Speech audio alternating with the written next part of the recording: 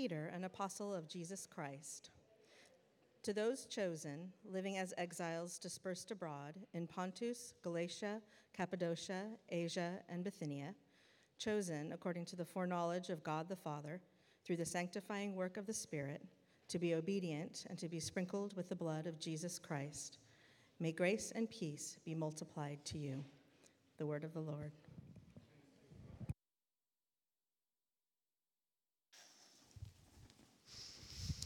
Thank you, Erica, for reading. Good morning, everyone. Good to see all of you. My name is Eric, and I'm one of the pastors here at Trinity.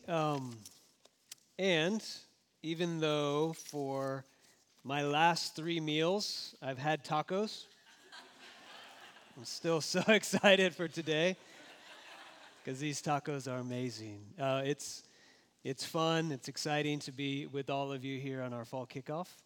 And a part of what we do as we launch into the fall is we begin a new teaching series. So our series, you can see it here on the front of your bulletin.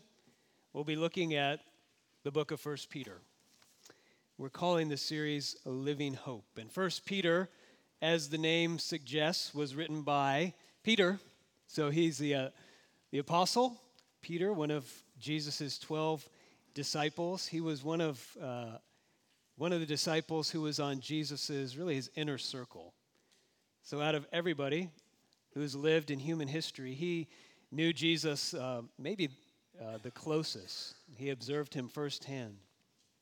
And we saw a few weeks ago that even though Peter did fail Jesus greatly, he was chosen by Jesus, even in spite of that failure, to be the leader of the early Christian movement, the early church.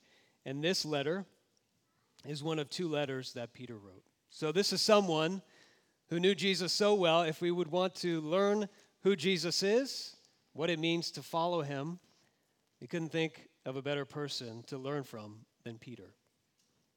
So that's one of many reasons why this letter is worth studying. But why 1 Peter for us now as a church? Well, after this summer reading through 1 Peter, it was in our Bible reading plan this summer, I was personally just so drawn to it for my own life and for us as a church. Something I felt like our church needed deeply to hear is the message in this letter. Why? A lot of reasons. Well, first, 1 Peter gives us a theology of joy.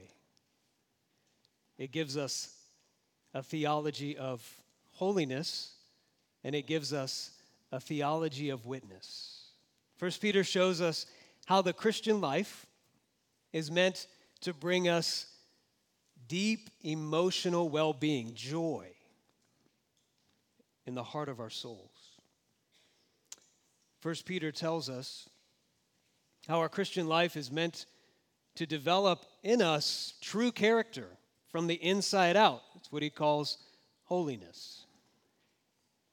1 Peter shows us how our Christian life is also meant to give our lives great purpose, that our lives can reveal something to other people of the glory and the beauty of God. And he calls that witness. So my Christian friends here, and spending time with you and talking with you, I know that you would say, that is the Christian life that I want to experience deep emotional well-being, joy, true change of character, what Peter calls holiness, and purpose, a great purpose for my life. And if you're here this morning and you're not a Christian, you might say, those are some of the things that make me interested, that draw me to Jesus, to Christianity, this idea of a deep, abiding sense of joy, of a change in my character, and of a purpose that is greater than myself. But here's the thing. It's the thing that most drew me into 1 Peter, and it's the thing that I'm most afraid of, to be honest, in 1 Peter. And that's this.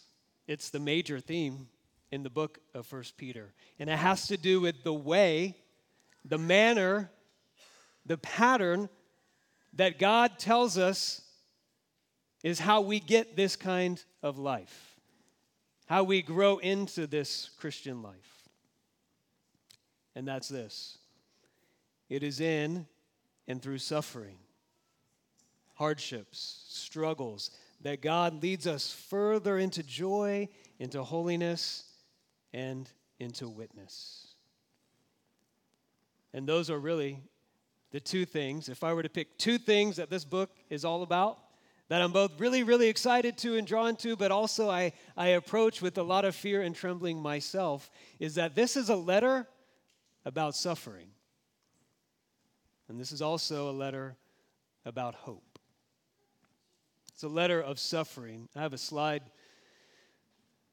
I'm going to put up so you can see this. It's a letter about suffering. So as this is an introductory message, here is what we have to look forward to in 1 Peter. It's very challenging. Peter would have us be challenged with this. It is our avoidance of, our fear of, our refusal to accept, our confusion about, our discouragement from, our getting stuck in, our suffering, our trials, our struggles, that leads to our lack of joy, holiness, and witness. This is the part that makes me fearful and trembling for myself and for all of us. But there's more. This is the flip side and the main message of this letter. If we could go to the next slide.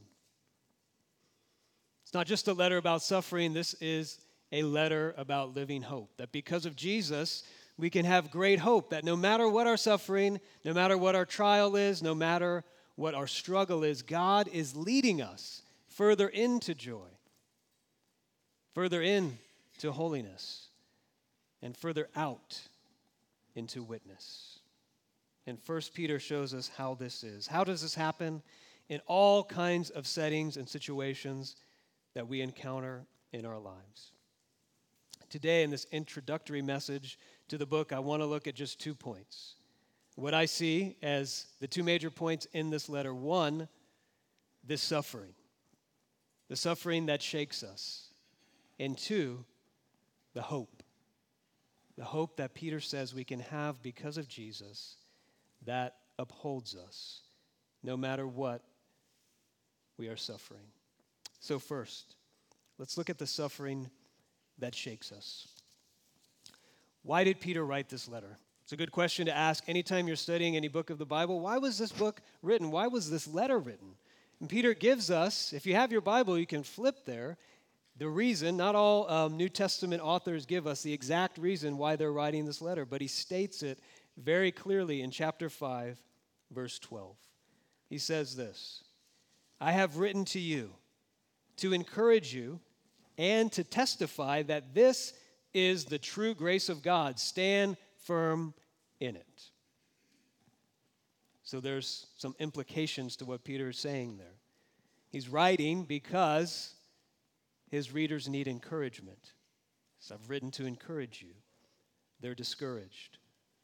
He says, I'm writing to you to tell you, to testify, this is the true grace of God, because they were beginning to lose sight of God and of his grace in their lives. And he says, I'm writing to you so you could stand firm, because their lives were being so shaken. The implication is that they were having trouble even standing. So he says, here's a letter for you to get up and to keep standing. Their suffering, as we'll see in the coming weeks, had shaken them. And when we're shaken by our suffering, we need a voice outside of our lives to come alongside us, to help us see what we lose sight of, to help us stand. And the Bible teaches that this is the function of the Bible itself and the function of other people in our lives, our Christian community, to be that voice for us. You could just turn to the front of your bulletin. Every time we have a new sermon series, we do change the graphic, and we actually work with a design company to come up with these graphics, and we go back and forth. But I had sent to the design people that we work with just the idea for this sermon series, and we went back and forth on a few designs, but then they showed me this. And the designer explained, when I heard what this letter is all about, here's what I came up with. Here's the picture that came to mind. And I thought, this is exactly what 1 Peter is saying in visual form. This is an eclipse. We've got the moon overshadowing part of the sun. And this is what he said, and it struck me, that isn't that how it feels when life is shaking us? That we lose sight of the gospel, that we lose sight of God, that we lose sight of hope. It's not that hope isn't there, it's not that God isn't there, but we just can't see it. Because in our suffering, it's being eclipsed. But since we can't see it, we need a voice outside of us to remind us. And my prayer for my life and for your life is that this letter, 1 Peter, would be that voice to you this morning and the weeks to come. To encourage those who, because of suffering, trial, and difficulty, are losing sight of God's grace, to stand firm in it again. That's why Peter is writing, because they were facing this eclipse in their lives. But who is he writing for? Look back at the text in verse 1. Peter wrote this letter not just for one specific church. If you notice all the different regions listed there in verse 1, Galatia, Cappadocia, Bithynia, all these different places. He wrote to many different churches in many different regions, which means that all these people, all these Christians, people who had recently come to commit their lives to following Jesus, were all experiencing the same thing. They were all going through the same experience. Their suffering, their difficulties were shaking their lives and shaking their faith. So there's an application here for all of us, first, on that point, and that is, this is something that everyone goes through. This is something that every Christian experiences. This week, when I was in a conversation with two friends, one of these friends was sharing some real struggles. And we were dialoguing about these struggles that were pretty hard. I'll never forget what my other friend said to this friend as he was listening with compassion. He said to him, "I pronounce you normal." I pronounce you normal. I'd never heard it said like that. And there was great compassion in that this person was saying, I am struggling so much and I'm having such a hard time with it. My other friend said, I pronounce you normal. That's a part of human experience. And sometimes we need to hear that. 1 Peter gives us this hard but important truth of what we should expect in life as a normal part of human experience and of Christian experience. Here are the words that Peter uses throughout the letter to describe the situation that they're facing, what their lives feel like. Chapter 4, verse 12, he says, it's like you're in a fiery ordeal. He says that's normal. He calls it a testing, again in chapter 4. He says that's normal to feel like that. Chapter 1, verse 6, you're going through various trials and grief. Peter says that's normal. He uses the word suffering throughout the letter. He says that's normal. He says there's all kinds of difficulty that I'm facing in this life. Peter says, chapter 4:18, that's normal. Chapter 2, verse 11, it's like I'm in a battle for my soul, like a war is waging inside of me. And Peter says, and that's normal.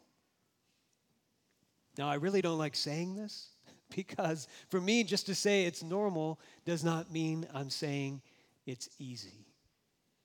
Because it isn't easy. It shakes us, shakes us to the core. And many Christians who had committed their lives to following Jesus were very surprised by this. They were surprised at the reality of their suffering. First of all, they were surprised that it was happening because something in them kind of had this assumption or expectation that if I follow this Jesus, then maybe God will prevent or lessen my suffering. And secondly, some of them were thinking, how can it be that now that I am a Christian, how can it be that my suffering and my difficulties still shake me to the core? I thought my faith was stronger. Maybe God doesn't love me after all. Maybe I'm not a Christian after all. Maybe Christianity doesn't work. It isn't true. All these things were happening, and they were surprised when they were shaken that badly. Let me share this illustration. If you had a friend come to you and say, I need your advice. There's something going on in my life, and it's hard. Help me. I don't know what to do. My wife, say they're married, my wife or my husband and I were having conflict, so I don't think we should be married. Or, help, raising kids is so hard. My kids aren't listening to me. Maybe I shouldn't be a parent. Maybe I don't think I can be a parent anymore. Or somebody comes to you and says, school is really challenging for me right now. I think I should drop out and quit school.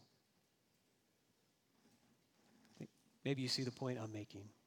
You might want to tell this person, well, that's all normal. A normal marriage has conflict. Parenting is normally difficult, and school is normally challenging at times.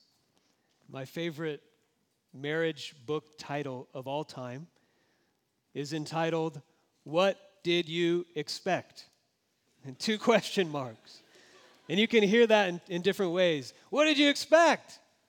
And just like, get over it, it's difficult. Or you could hear it like, what did you expect? It's actually one of the most important questions we need to wrestle with in life and in marriage. What are my expectations?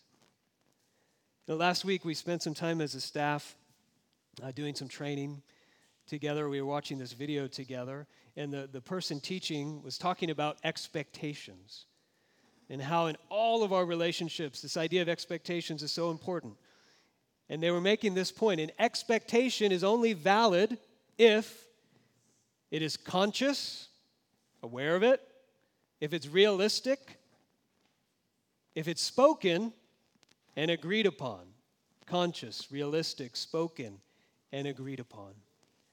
1 Peter as a letter is setting our expectations for the Christian life, for life.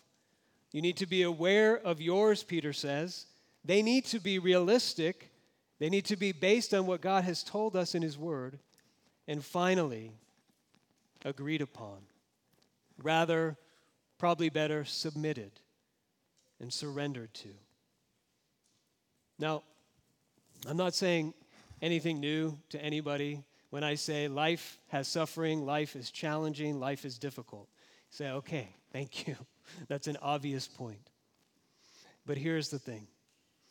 In suburban Orange County, isn't it true that we spend so much of our energy and our time trying to build and create a suffering-proof life, a difficulty-free life, a comfortable life? One of my pet peeves, I'm going to share with you, in this world, it has to do with parking. So I'm the kind of person that gets really bothered when people like fight and bottleneck a parking lot just to get like 20 feet closer to wherever they want to go. I will always say, let's just go over here to all the parking in the back. It's all spaced out and we will all be happy. And all we have to do is walk like 20 more feet. And it's good to get the exercise. So it bothers me. I was going to meet somebody for lunch, and there's in the Spectrum, and there's a parking garage, huge parking garage in the Spectrum. And I was driving up, and I love it because it tells you exactly how many spots are available in the garage. and where it's full, right? Don't go over there, it's full. So I love that. And so I'm driving up this ramp, and there's a car in front of me, and right there the sign says, that way, 1,013 spots. That way, full. And where did the car in front of me turn? Right. And it bothered me a lot. I turned left. Why do I share that? To me, it's a picture of how so much of us use our energy, spend our time, and build our expectations. Although we know, obvious point, life is hard and difficult, we all tend to hope for, seek after a way that we could turn right, a suffering-free life, a difficulty-free life, a comfortable life. 1 Peter is saying, there are no spots there. Set your expectations right and turn left. He says, that's the better way. And that's what we're going to talk about. How is that a better way in just a moment? But before we do that, what kind of suffering is 1 Peter talking about? What kind of suffering and hardship should we expect in life? 1 Peter gives us a uniquely Christian answer to that. He says, actually, the answer is fairly straightforward. You just need to look at Jesus, the one you're following. You should expect a life like his. So, a part of the suffering we experience in 1 Peter, we'll talk more about this as we move on, has to do with a social cost, a social hardship. We'll see that in the letter, maybe the main source of their hardship was the social cost they experienced for being a Christian. Identifying as a Christian, living like one faithfully in a culture where they were a minority, where they were pushed to the margins, and they were so different. It brought them ridicule. Many people misunderstood them, and some mistreated them. And that was very hard. And Peter says, don't expect to be powerful. Don't expect to be in charge. Don't expect to be dominant in your culture. Jesus wasn't. And he impacted the world like no one else. There's a social aspect to it. There's also a spiritual aspect to it. I already said in chapter 2, Peter says it's like as we enter into this life of following Jesus, we enter into something that feels like a war. There's a spiritual war happening on the inside. He says later in chapter 4 that when we suffer in the flesh, we learn to live no longer for human desires, but for God's will. So spiritual growth almost always feels like death, and we say, ouch. I don't want it to feel like that. It's hard. It shakes us. Peter says, don't expect the way God will deal with your sin to build character in you to be painless and easy. Dealing with our sin was not painless for Jesus. Social, spiritual, and also circumstantial. He says, various trials will hit you in your life, and you will feel grief. Don't expect life always to be comfortable and easy without things that cause you grief, sometimes grief that goes very deep. Life was not like this for Jesus. Now I know this is hard truth. It's a hard pill to swallow that. In this life, we can expect to be shaken by suffering. It's a normal part of human experience and Christian experience. That is the hard part of this letter. But that's not the main message. That's the situation Peter was writing to, and this was the main message he had for them. After you suffer, Peter says in chapter 5, God himself will restore, establish, strengthen, and support you. How does this happen? The main message, Peter says, is that there is a hope that upholds us, no matter how life shakes us. There are 3 things I want to show you in my second point that are all found in this short introduction that Peter develops and teaches throughout the letter that show us the hope that is found in Jesus and in the Christian life. That no suffering can stop, that no suffering can thwart. That in fact, all suffering, all trials, all difficulties can only push us deeper into the joy and the holiness and the witness that God has for us in his love. Hope answers 3 questions that we have when we are shaken by our struggles.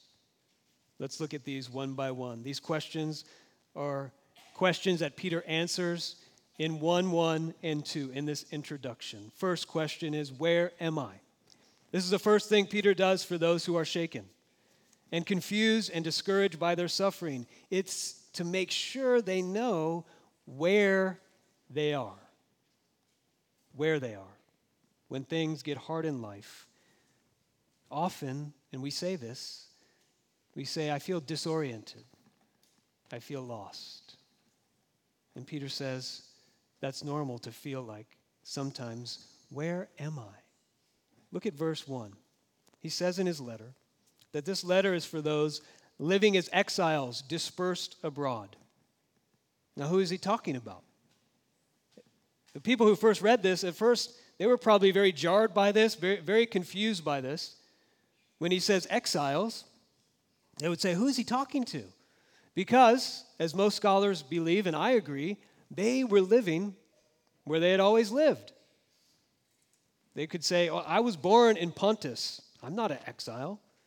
I've lived in Galatia for 25 years. Why is he calling me an exile? I'm not in diaspora. I'm not dispersed out. What is Peter saying? He's saying this.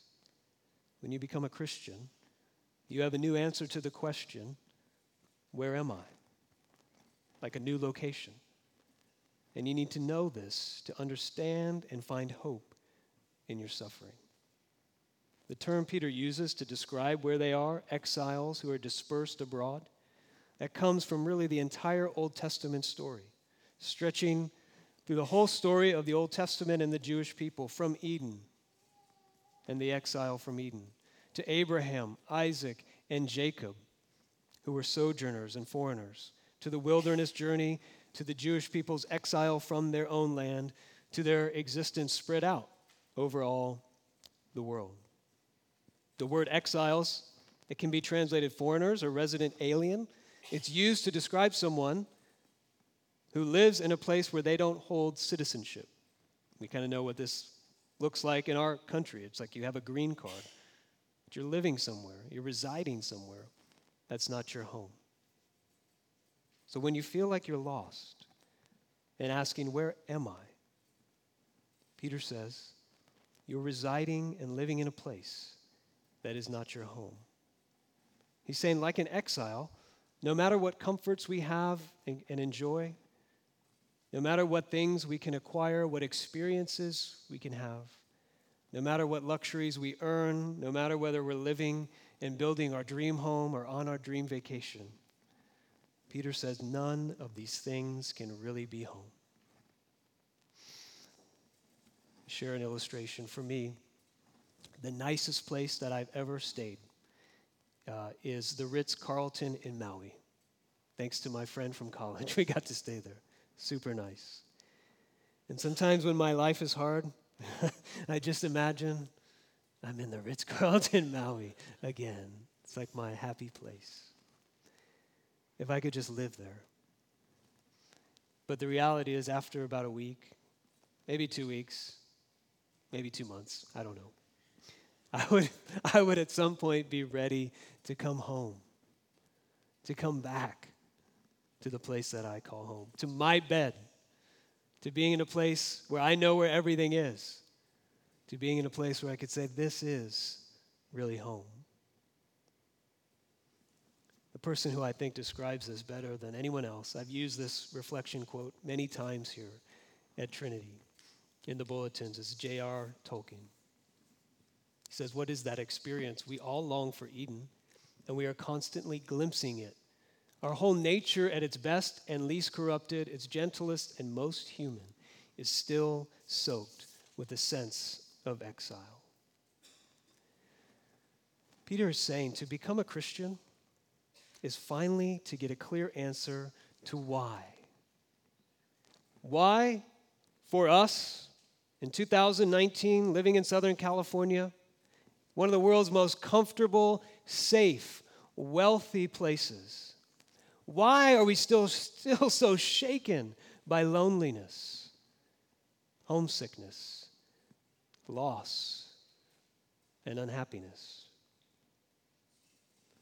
To be a Christian is to have an answer to the question, why? If this world is all there ever was, all there is, and all there ever will be, then why are we not comfortable here? Why are we not happy here? Why are we never fully at home in this world? Peter says it's because you're not home. You are exiles. How does this give us hope? This way.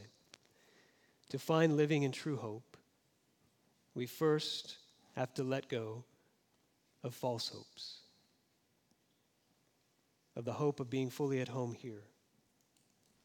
The hope of being told you are not home is that there is a home for you. If you are an exile, that means there is a home. You're just not living there right now. This sense of living soaked with a sense of exile, it's not a cosmic joke.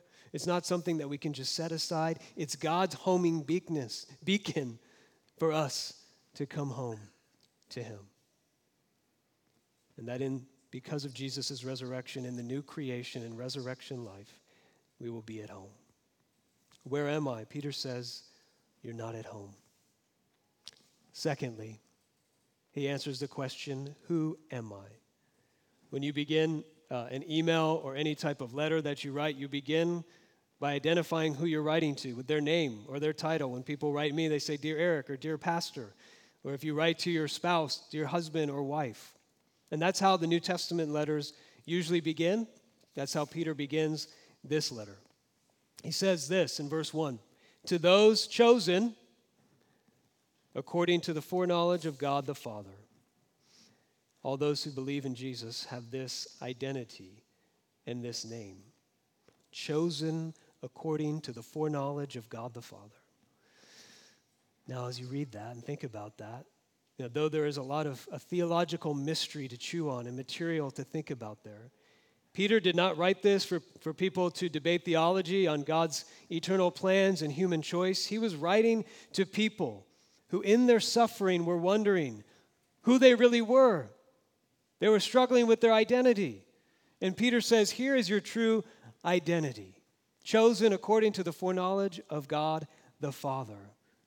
But isn't that what our suffering and trials often do to us? They often bring us back to the question, who am I? Who am I? If I lose this job, if I don't get that promotion, who am I? If I lose this person and this relationship, who am I? I'm not sure who I am anymore. Or if I fail, if I struggle in this way, if this is so hard for me, then who am I? If I get criticism, if I lose people's approval or people's acceptance, who am I? This passage says, here is who you are by faith in Jesus.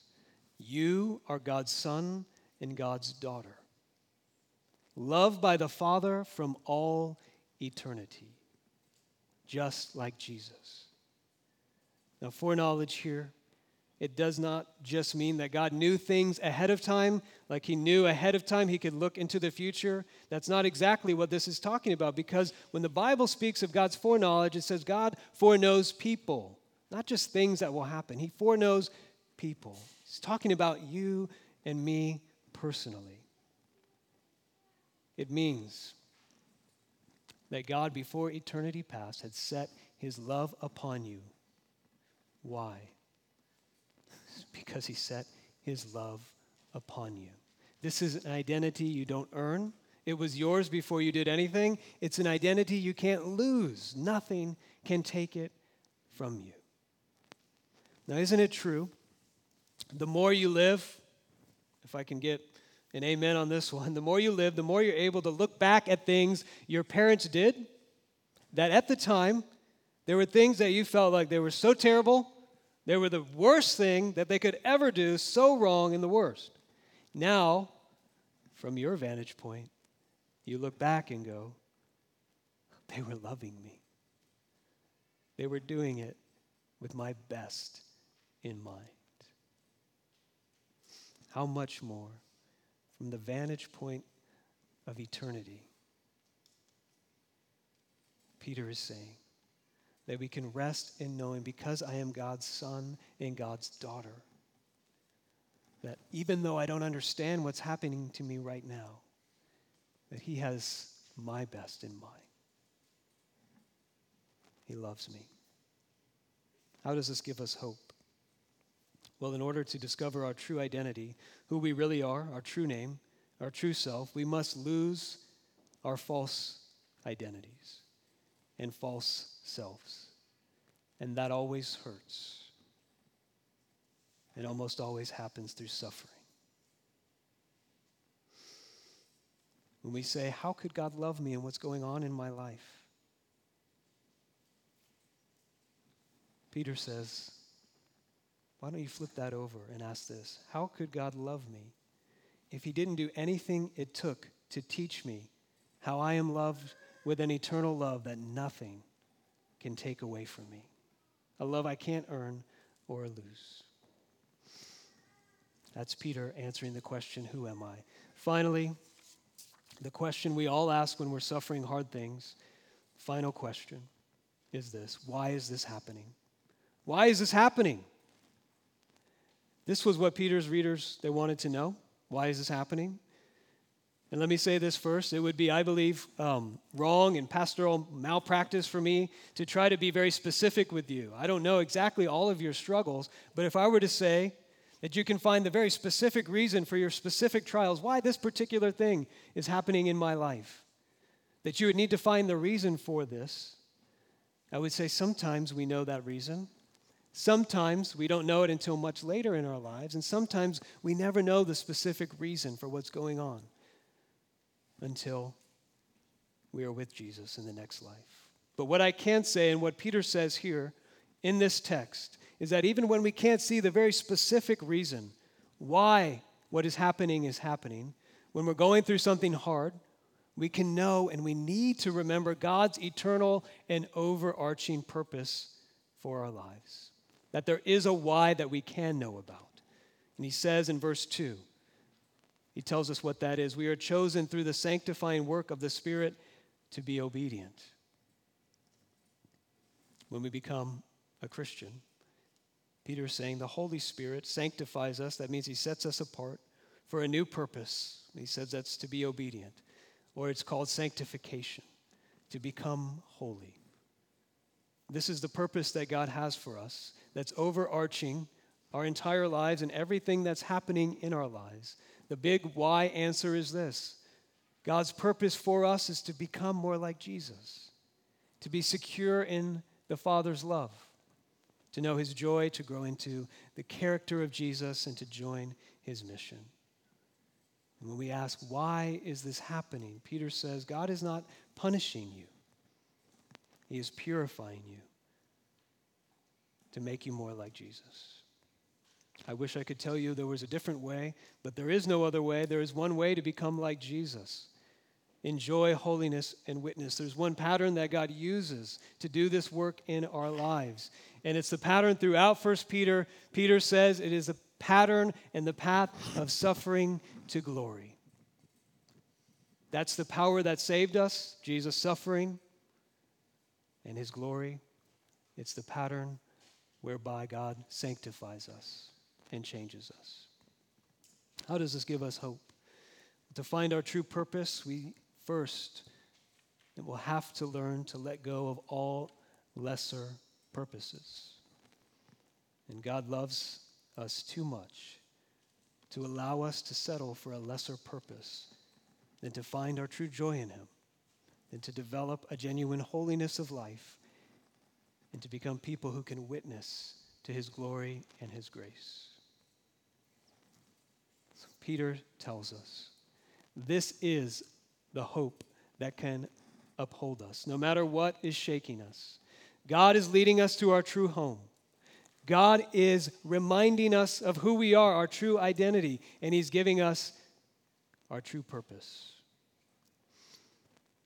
So, how can we hold on to that hope? How does that hope uphold us when we don't feel it, when we can't see it, when it's like it's being eclipsed?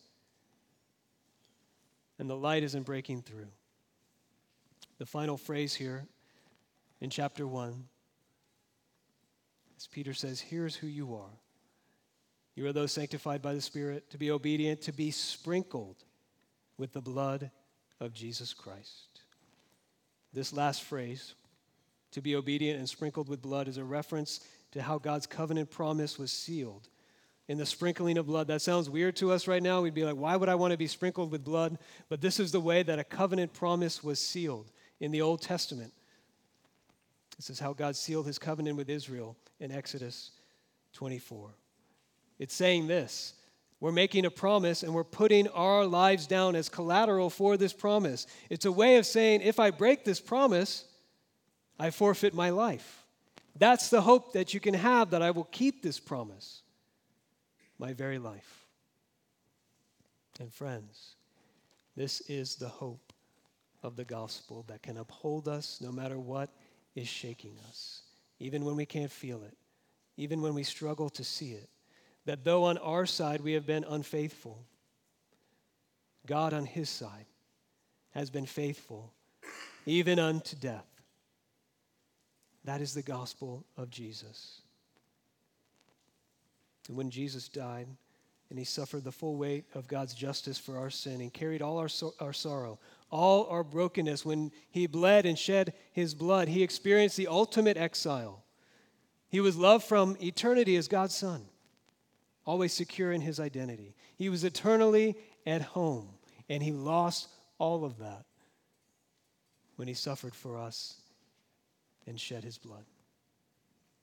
He asked the question, where am I? Who am I? And what is happening?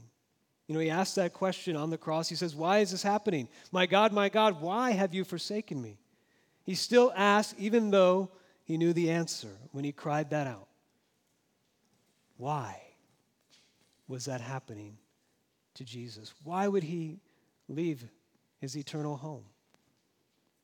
Why would he knowingly enter into an experience where he lost his identity as the loved Son of the Father?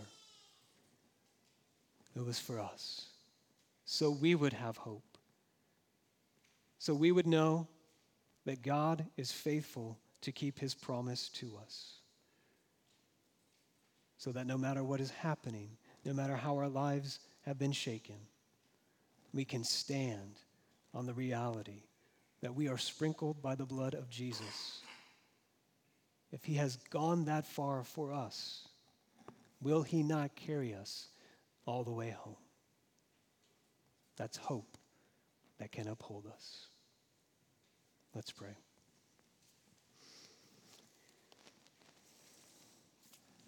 Heavenly Father,